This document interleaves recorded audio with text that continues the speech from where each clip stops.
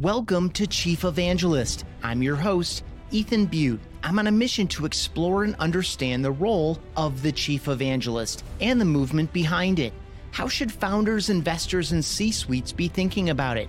How does it benefit the company? Which companies and markets need evangelism most? What does the work involve? What does success look like? And who's a good fit as a Chief Evangelist? That's what we're exploring at chiefevangelist.com and in conversations like this one, which is brought to you by Ringmaster Conversational Marketing and their Evangelist-powered podcasting package. Learn more at ringmaster.com. Today, we're learning from a best-selling author, a speaker, and an investor. He's the host of the Marketer's Journey podcast. He's the president, co-founder, and CMO turned chief evangelist at Uberflip. Randy Frisch, welcome to Chief Evangelist. Thanks, Ethan. I am thrilled to be here. Both of us are ex-marketers. I almost got worried that you're going to get my intro wrong there because I even myself sometimes have to correct how I lead in to be like, I'm no longer a CMO. I am a chief evangelist.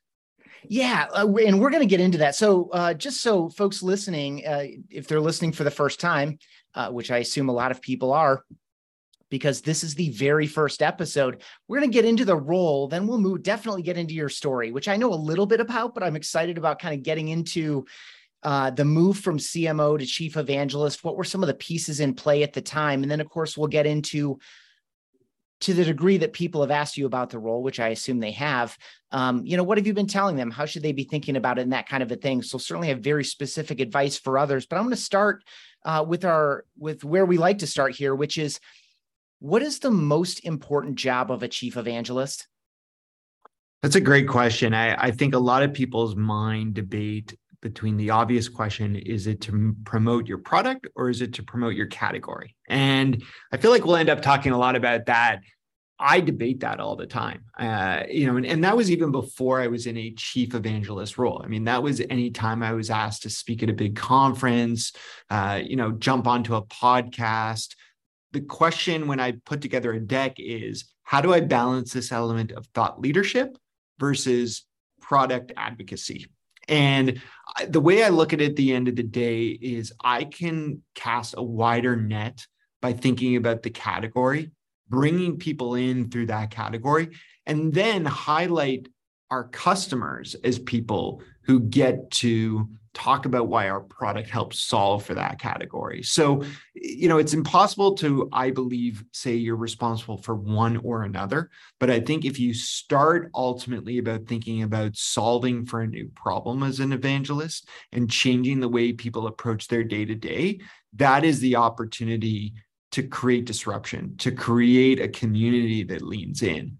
It's funny when I decided, as you hit on, to take myself out of the CMO role, which was an interesting decision in itself, and take on this chief evangelist role. Some of the hardest people to explain this to was like my own family, right?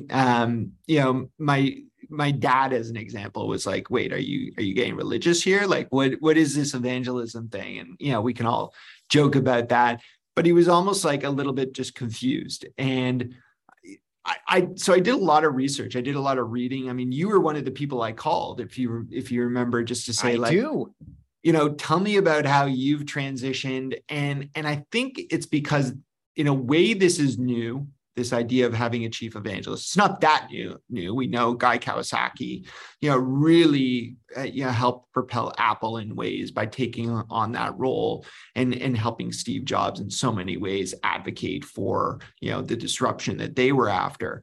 But, I think in tech companies, in, your average, even public companies that have scaled, having this evangelism role is new. So we're all defining it in different ways. And that's everything from what are the responsibilities, like you said, to how do we actually prove ROI, which is a whole other bag of, fun. Yeah, and we'll have that fun. So this idea of promoting the problem or the category over the product itself, but trying to find that balance. And I think that divide that you drew there, and by the way, using customers as the best way to get into those stories, create community around it, and make it more about other people, other businesses, in order to draw attention to the problem and some of the solutions, which then typically leads into a product conversation at some point. That's the most fun thing, by the way, getting done with a presentation that's all in service of other people. And the most natural question afterward is like, is that what you guys do at Uberflip? Like talk to me about how that's structured, that kind of a thing. Same thing with for me here at BombBomb. But that tension you got at between how do we balance problem versus product or category versus product is the same tension of, what's the ROI of this role. But to stay really practical, talk a little bit about the role from a activity or function standpoint. Like in a good day or a good week or a good month or a good quarter, what are some of the things that you're doing and what are some of the things that are happening, like just in a really functional way? Yeah, absolutely. So before I get there, I think it's really important to outline for anyone who's thinking about taking on this role or thinks they could be great at it, you probably should already be doing chief evangelism before you have the title. And that was without a doubt the reality for me. The challenge I had was maybe I got to do 15 to 20% of my week on this stuff, right? And the challenge, I say, in getting there was everything else that I had commitments towards. As CMO, I had a team reporting into me. I had to work also with my other peers on the senior leadership team in terms of sales leadership and customer success. So the ability to balance all that and then get to the items that we'll talk about in a moment, it's really tough. But you have to have a desire to try and squeeze it in. And so if you're sitting here being like, I'm tired of everything I'm doing, I just want to do something new, I'm going to be a chief evangelist, I think that's going to be a really tough jump, because I'll be very honest, jumping to where I am today and the stuff that I do that I will unpack for you, all this tease, sometimes I struggle to fill 100%, right? And that's me just being very honest, because you almost have to take a step back and be willing to brainstorm a little bit more with yourself and come up with that next big idea and not have something that you're putting out to the team quite yet because you're working in the background on it. And as a result, like that was tough for me, because I went from a guy who probably did 140% of a typical job just in terms of the hours and the commitment and, the balance and the sacrifice on family, that was needed, to, my wife can watch now, especially in a work from home environment, where sometimes I'm like, all right, I need to figure out my next project. I need to figure out how I'm going to ring the bell for our category, for our product. I got to figure out what's next. Now, what do I do though? On a daily basis. So as I said, I think a big part of this is creating a narrative that people can buy into, your community, your customers. Again, I put community first because sometimes your community is people who are not a customer yet or may never be, but they can help advocate on your behalf. And I'll give you a couple of examples of these just to bring some light. So one, we're doing this right now. We're podcasting. I've also been podcasting. I think I've done around just under 400 episodes of podcasts. And, I did a series of podcasts before my current show, which has had about 120 episodes. That's called The Marketer's Journey. And that is a great example of where I get to bring together a community. In that case, every week I chat with the CMO. And that CMO is my opportunity to hear their perspective. Without getting into the weeds of the show, there's a big element of it that is talking about the buyer journey. And the way I do that is I weave in what we do at Uberflip and what our category is, which we haven't really hit on yet, which is content experience. Now, for those who are trying to figure out, well, what does that term even mean? Let's park that for now, all right? Because this is more about evangelism, and I'm not going there, but it's about how content gets used at a high level inside of your go-to-market. So by talking to them about their buyer journey and then asking them these questions and getting them to talk about the realities that may be broken or need to be fixed, it's my ability to elevate it. And to be honest, I get to elevate it with CMOs who are beyond the level that I ever got to in my own career. People who have worked at Salesforce, Okta, really cool B2C brands like StockX. I'm a shoe guy, so that was cool for me.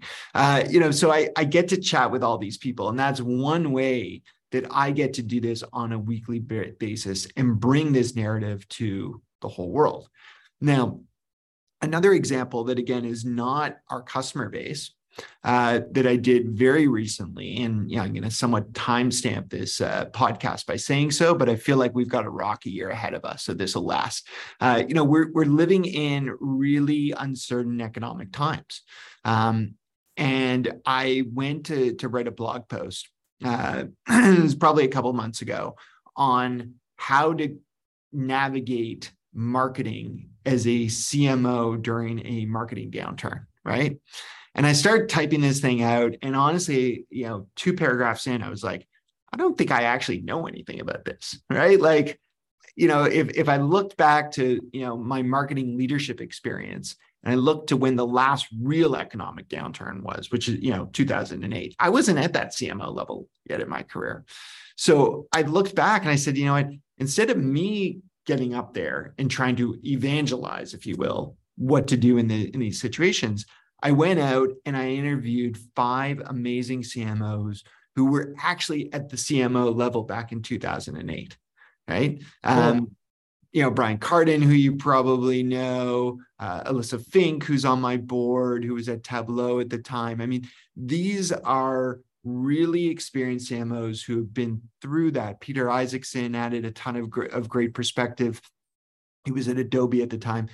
And by using their voice and using the platforms that I have, whether it's LinkedIn or different followers, different, avenues, using that and using their voice, I'm able to amplify the bigger issues, right? I'm able to get their perspective on the challenges that relate to our customer base, but even more so the category that we're within.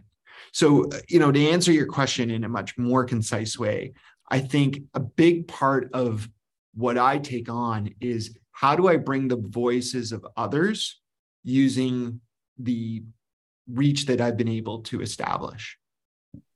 Love it. And so there's this, where I want to go next is kind of like the inside out, outside in part. So I love this idea that you indirectly said, which is, the chief evangelist isn't the genius who generates all of these things. You just have the space, the time, the perspective, the depth of knowledge of the market, the depth of knowledge of the product, the depth of knowledge of the customer, to find these various things and put them together in relevant and useful ways in order to kind of create community and have this kind of ongoing conversation. Is that fair?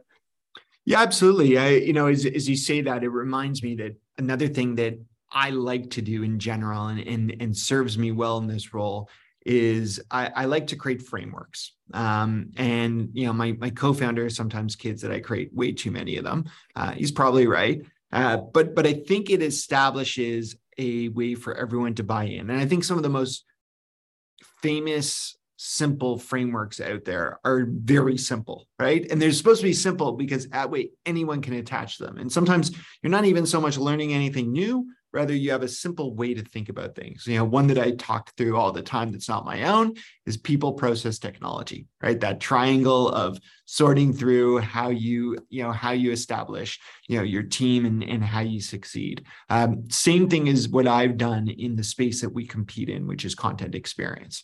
I've got different frameworks for everything from a go-to-market strategy to outlining the details of content experience execution. And once I have those frameworks, I can talk about the framework, but I can get our customers to get up and talk about how they're executing using that framework. And the beauty is once you do that, all your case studies are both unique and the same, right? They're unique because everyone's got a different strategy in a slight way or a different execution or a different target market that they're going after, but they tell the story in the same way. Right. And it's able to fit in the pieces. And then as a result, even these customers, when they speak to each other, they can relate by saying, well, how are you doing this part of the framework? Right. When a new customer is coming on board with us and we're teaching them this framework, they have 20 video examples they can see of customers who have told these little mini stories. So that's a big way in which I've been able to take this and scale it, both, as I said, outside of the business, but in this case, inside the business, where we start almost talking more about our product, but at a more holistic view of execution. Let's go inside. So you have all of this customer contact. You're developing a lot of the frameworks that are being used probably by customers as well as employees, or at least I assume this is helpful for onboarding employees, for example, having these frameworks and these histories and these case studies.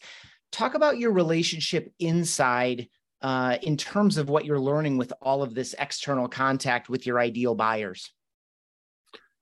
Sure.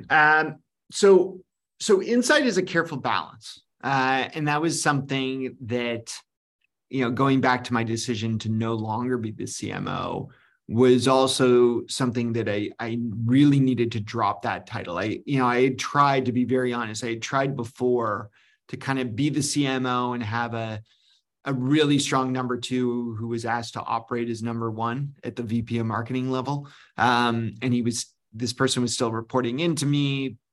They had a lot of autonomy, but not full autonomy, because I was still kind of this internal voice of what are we going to do next? So making that jump was my commitment to also distance myself from the day-to-day decisions. So in many ways, I would say that our marketing team now operates completely separate from me. Now, in fact, one of the things that we did was we shifted that our new marketing leader would report into my co-founder, who's CEO, instead of into me. Wouldn't make sense for a CMO or VP of marketing to report into a chief evangelist, even though I'm also president, but that title's way too formal for me. So that was a big, rule that I established for myself.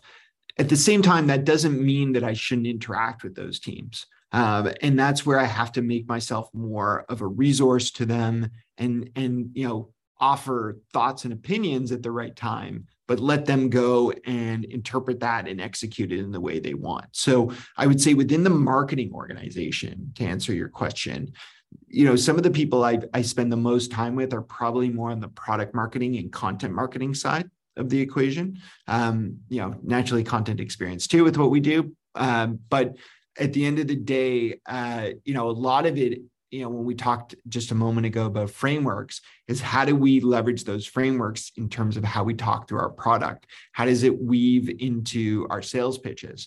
Our pitch deck probably has 70% of the slides that I at one point used in a keynote over the years, right? I mean, they've just, the best of those slides, kind of become our sales pitch, adjusted obviously for sales pitch versus, the entertainment value of a keynote, but, little subtleties of arming the team with those abilities.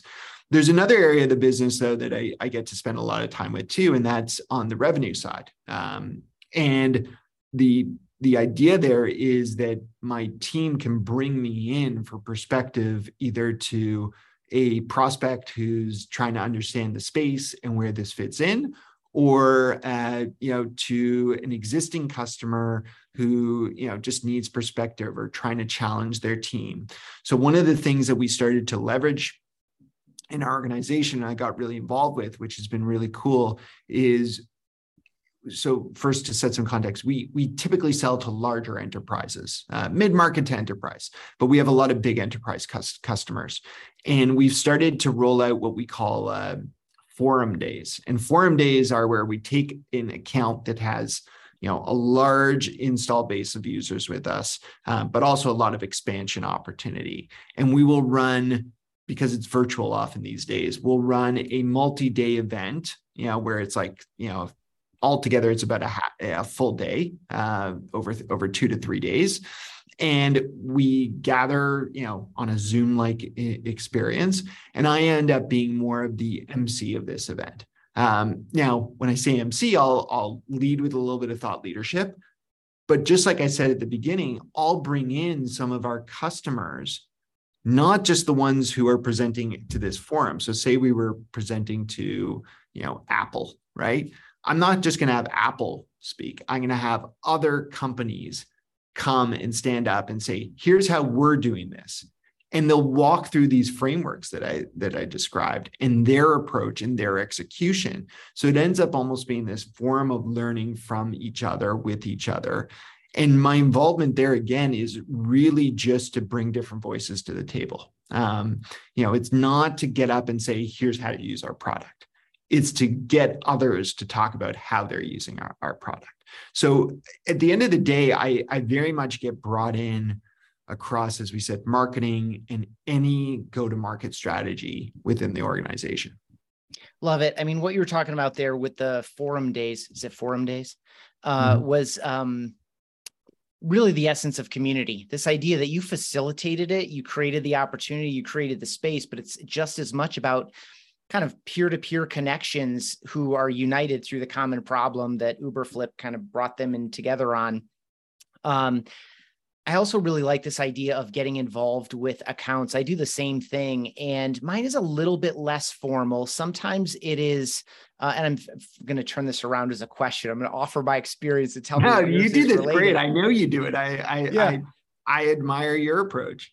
Yeah, it's mine is a little bit ad hoc. I periodically make myself available, and it's part subject matter expert. Sometimes it's just executive presence, and sometimes it's just executive to executive within that account. And our CSM doesn't want to be in that conversation. They just want to facilitate it. Other times I'm in a very small group setting with an AE or with a CSM, depending on whether it's a prospect or a customer. But the two kind of key ideas there are internal subject matter expert, because like you, I've been involved in this idea and movement. For us, it's kind of video messaging, relationships through video, some of these themes. For you, it's content experience, but certainly you're one of the world's foremost experts on content experience. And so you're brought in for your expertise, probably also though, as co-founder and a C-level operator for, your entire time with Uberflip. How do you think about that? Like what typically when you get brought into that, what are some of the key themes that either your team member wants you there for, or that the customer really values?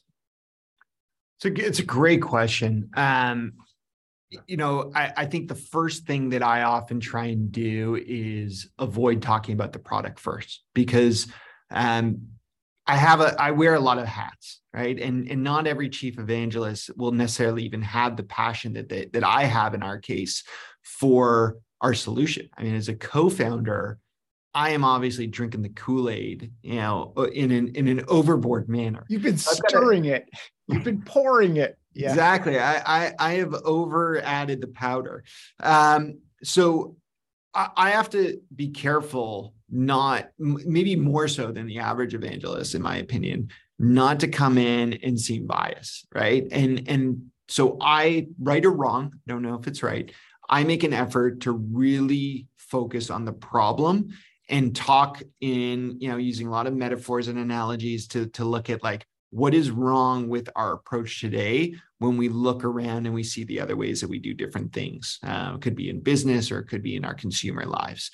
And I find that by becoming more relatable in that fashion, my goal is to be trusted at the end of the day, right? And I think that's, I don't know if I've ever said it this way, but I think that's actually maybe one of the most important elements of someone in this role is the ability to be trusted, to be able to, say what you're going to say and the person not be like, oh, they're just trying to sell me something, right?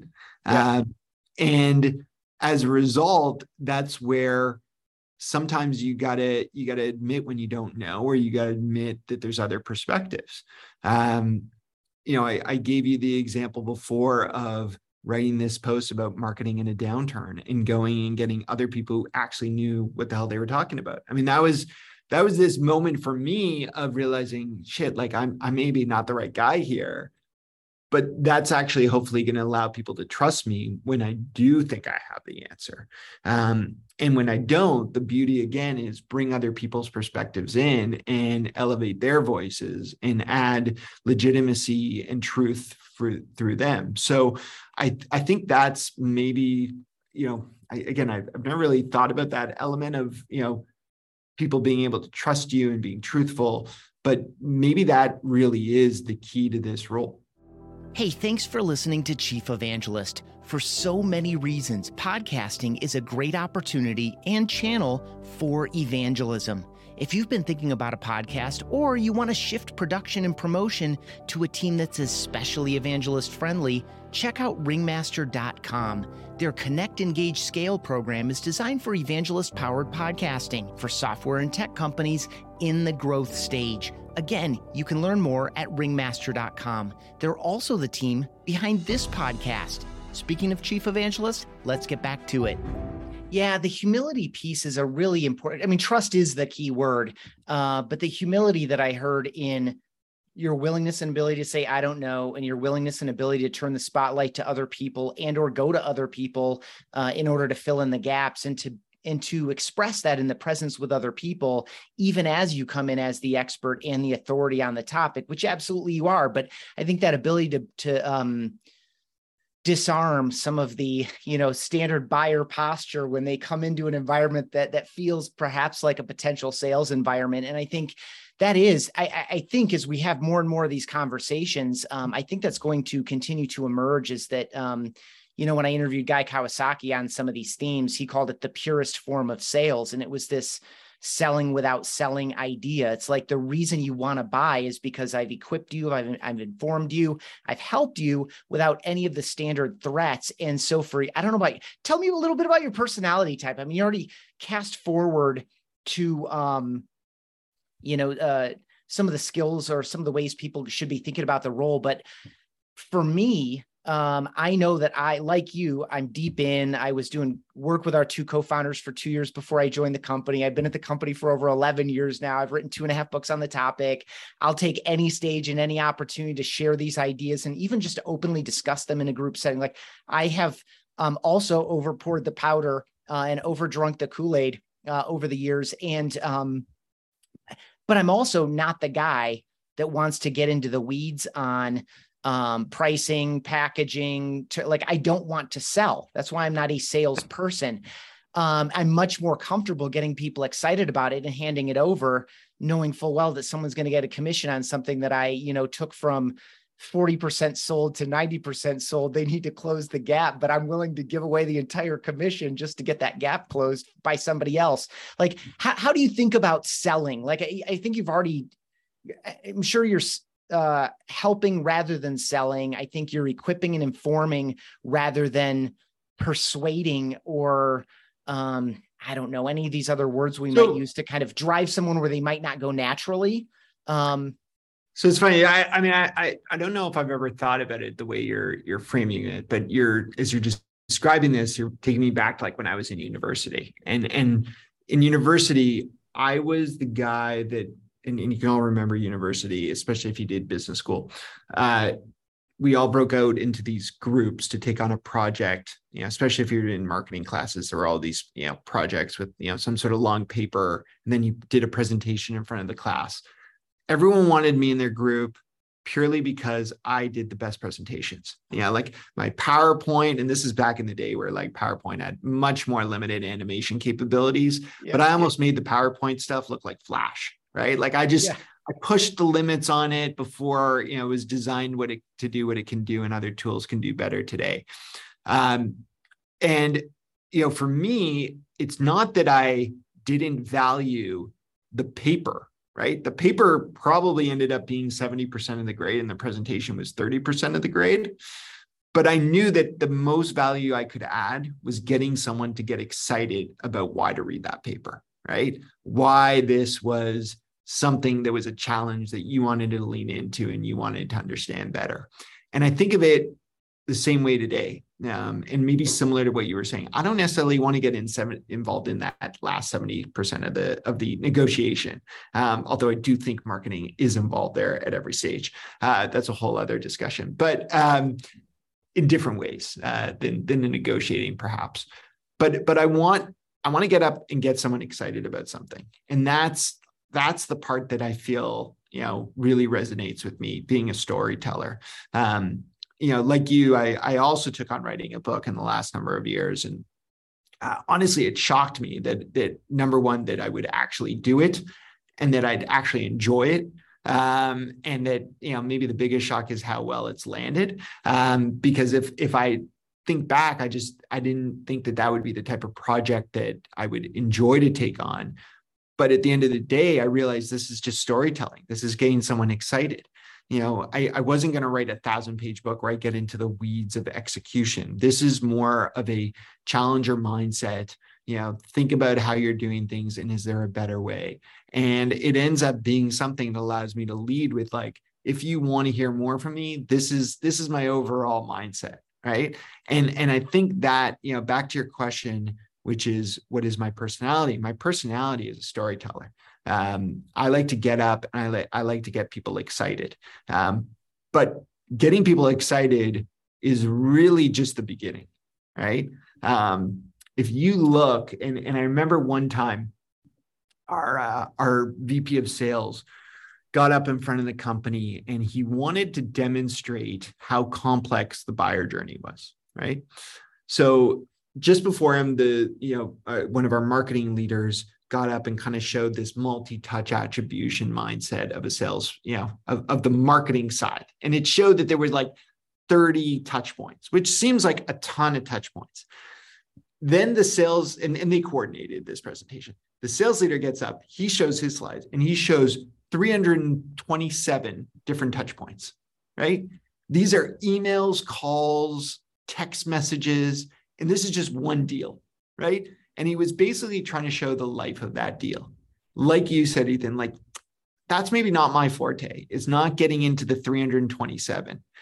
And it's maybe not even the full 30 on the marketing side, but it's getting someone excited to want to go through those 357, if I did my math properly, combining the two. Or, finding ways as well to get them so excited at the beginning that you can reduce that from 357 to something less, because you create that narrative that they can buy into and that they can point others to. So, very often, one of the things I find in this role is when I'm able to be, when a member of my team brings me in, it's not, here's Randy, and then you're never going to see him again. If I create a good connection, then either from an exec alignment perspective, as you said, or sometimes just other members of the team, they'll come back to me and ask me to, can you present this again to this other group, right? And that to me is great. It just means that, the first group's bought in. We need to revisit this for that next group, and that's in that journey. Love it. This idea of getting people excited through storytelling. Let's just use that as the big thing. You've talked about social, you've talked about stage presentations, you've talked about virtual presentations, you've talked about a book, you've talked about podcasting. So there are all these channels to tell stories and create excitement, also to share your point of view. I mean, you also talked about, these are the problems with the way we're approaching things, right? And for you, that's around content marketing, but I think that's also fundamental to the role. We all know that excitement is critical. We all know, like trust, it accelerates things. Things go faster when people are excited and bought in, they see your point of view, et cetera. Where I'm going with this kind of in a roundabout way is kind of like, how do we know that we're successful? Like, how do you know that you're successful? And I guess I'll also bridge this into, you've also done a good job of talking about how, in a way, how you landed in this role. But, when it comes to working with your co-founder or your board, what are they looking for? What are you personally looking for? How much are you quantifying the ability to excite people through storytelling? Like it's hard. We all know it's critical to the sale.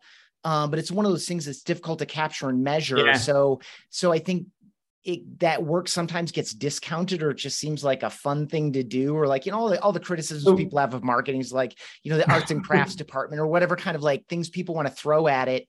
But it's all necessary for the whole thing to work, but it's hard to capture. How are you working on that, thinking about it for yourself? So first, a funny story to answer you is, when we decided we were going to make this change, this is something me and my co-founder discussed. We've worked together for over 10 years now, so we know each other well. We presented it to the board. They were very much on side. They thought it was the right time to make this move for a number of reasons I won't go into right now. But, so they were bought in, but then naturally, like any investment, about 90 days later, one quarter later, next board meeting, they're like, Randy, can you present the ROI of your new role at the board meeting? Right. And I'm like, shit, like what am I going to present? So actually I reached out to Dan Steinman over at Gainsight, who's another person who's had this title. Gainsight's an amazing company, as many of us know, who, built a huge following and huge community, and Dan was a big part of that. And, he gave me just a couple of very basic tips about thinking about ROI. So I'm going to share them, not as my own ideas yet again here, but, sharing evangelism from another evangelist. And he said a couple of things. He said, in his case, his CEO knew the value he was bringing. And I think that's an important element here. Is it's going to be hard sometimes to show that ROI. If you're in this role, you need buy-in from whoever is, whether it's the board, whether it's the CEO who's, brought you into this. They need to know the value you can bring and that you do bring, even if you can't show it every single day, right? So that was point number one. The other thing he said is, it's going to be hard to show some of these items on a attribution dashboard or on a typical ROI calculator. And he said to me, he goes, it's almost on you to highlight the ROI, right? You need to find ways, whether it's in your Slack message, whether it's in your, email updates to the company, however you communicate, talk about what you're doing. Not in a braggy way, in still a humble way, but get up in front and make sure people know the things that are going on. Because if you just do them in isolation and you do them not always tied to the brand, some people won't know. So, and that's a hard one for me, to be honest, because I hate, especially as a co-founder, I think it's more about me to elevate those people around me in the company. But there's people in your company who will buy into your role and kindly asking them to post when you get a win, right? I talked about this podcast I do. It's a great pipeline generator. And, I didn't even have to ask for this, but a couple of weeks ago, one of our top reps, posted about how amazing the ROI is on this and how qualified the people he gets to speak to are through the connections, through, the discussions that are happening on this podcast.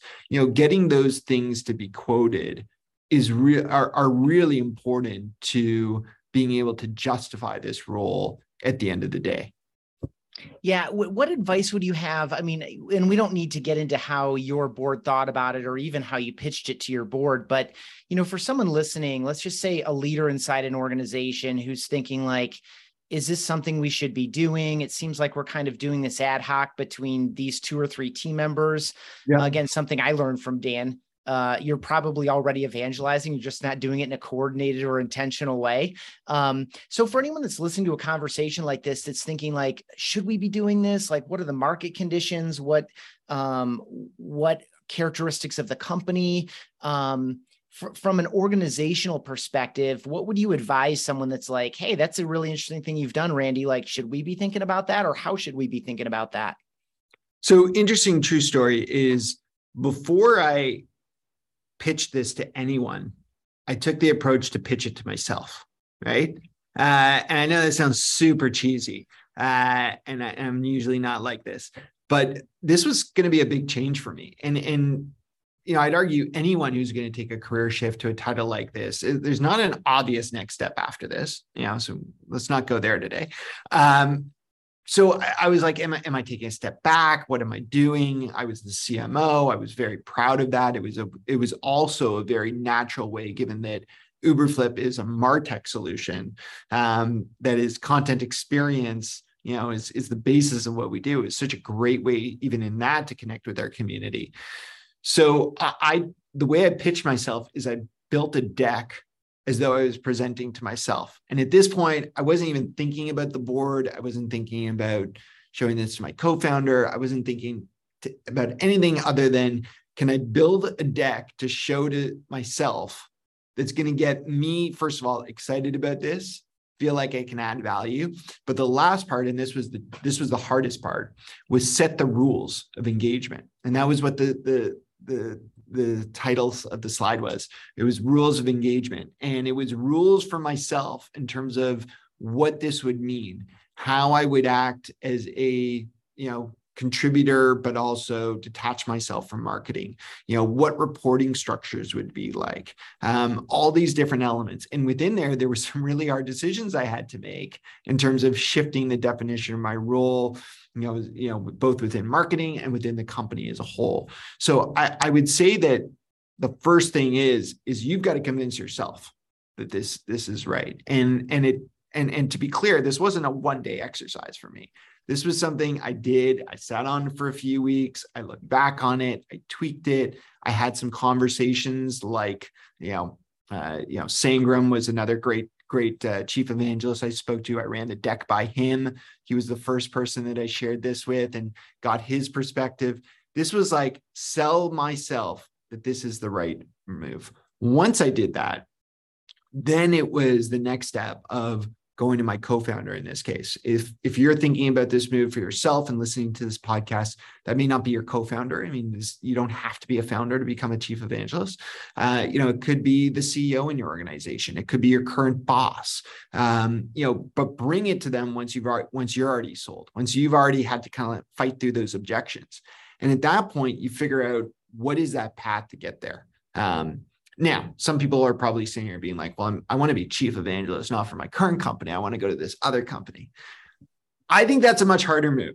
And I think that as much as you may want that, you don't know what that company is, and you don't know how committed you're going to be to that solution until you've been involved in some part of the go-to-market for that business. So I personally think that it's a lot easier to jump into this role when you already know the customer base, you know the frameworks, you know the storyline, and you're so sold on it that you're ready to pull others in. Totally. And for so many different, I agree with you completely. I think any leader thinking about, should we formalize this function? It feels like perhaps we should. I would look internally first and foremost. I would think it would be difficult to impossible to walk into an organization. And that's one of the reasons I regard it as a career risk for myself to go from VP marketing to chief evangelist, which, worked out between Steve and me. It wasn't, I didn't have to sell in fact, he was kind of selling it to me. Steve's really good at selling things. He's like, I think we need an evangelist. I think you're the guy for it. And it made sense. And I did it despite the risk, knowing that I can't just, whenever my time at BombBomb is over, I'm not just going to walk into another organization as a chief evangelist for all of these reasons. But I want to highlight one in particular that you mentioned earlier, which is this high trust environment.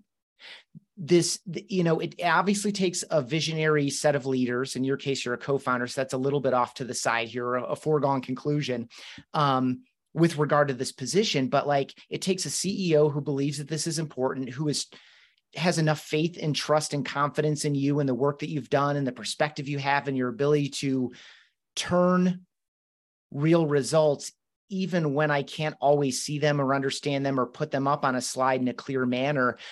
And you don't have that trust coming in. You don't have the trust from the AEs or the CSMs. We talked a little bit about that. You don't have the trust from the community. Like the customers are like, I was onboarded by this person. I see these people on social media. This is the person who gave the best presentation at their user conference or whatever the case. Like, who is this new person? I just can't see a new person walking into a new organization, even in maybe the same market, but that's all theoretical. Couple really, does that trigger anything for you? I mean, the only thing I would add to that we've hit on already is even more so as we talk about someone new coming in.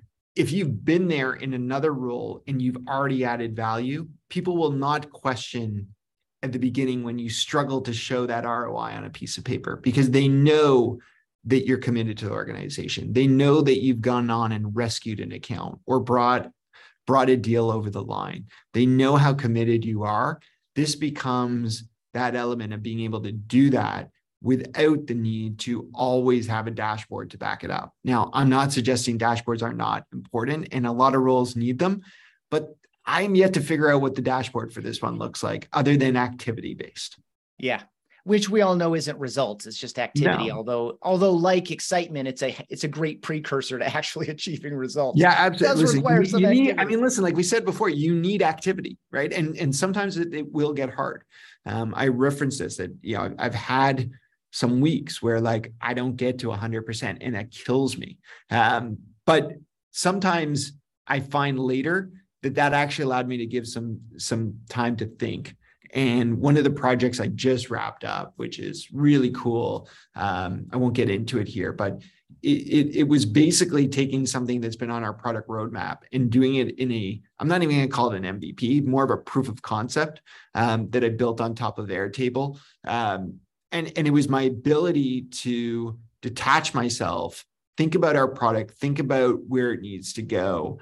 And it's been a fun side project that is now morphed, ironically, as I talk about this and kind of realize it's morphed into a new keynote. It's morphed into something we're using as a webinar on our marketing team. It's a new framework that we're going to be using. So, if I didn't have that downtime, I maybe wouldn't have picked up this project, which led to something great. Next project I do could lead to absolute nowhere. But, the idea is, you have the opportunity to experiment in this role, and you need to embrace that. Yeah, and I would then cast this back out to a leader who's thinking about it, or someone who's thinking about the position. I've had my position described as a luxury before. I don't know if you've encountered that yet, but it's this. But what you just said there, especially in a creative role, you are at some level developing and advancing the point of view. And you already mentioned some of your work winds back up in sales decks, like, you're setting this tone for a variety of different things. And so this ability to allow seemingly disparate experiences and projects and activities to all work together with all the things that are already inside you around this movement and the stories that you've collected and told in your own experiences to turn into new things, like that does require some space and time and confidence and trust. And it's a little bit of a leap of faith, but I think we'd both agree it's worth it. Just as we wind down here, in general, what thoughts do you have about the future of the role? I assume when you took it on, all the people that you've known throughout your career, the relationships that you've built, you've been talking about this a little bit and getting some of the feedback. I'm sure you have some of your own thoughts, or you have some when you made the commitment to go chief evangelist in particular. Like, what are your thoughts on the future of this role? It's a great question.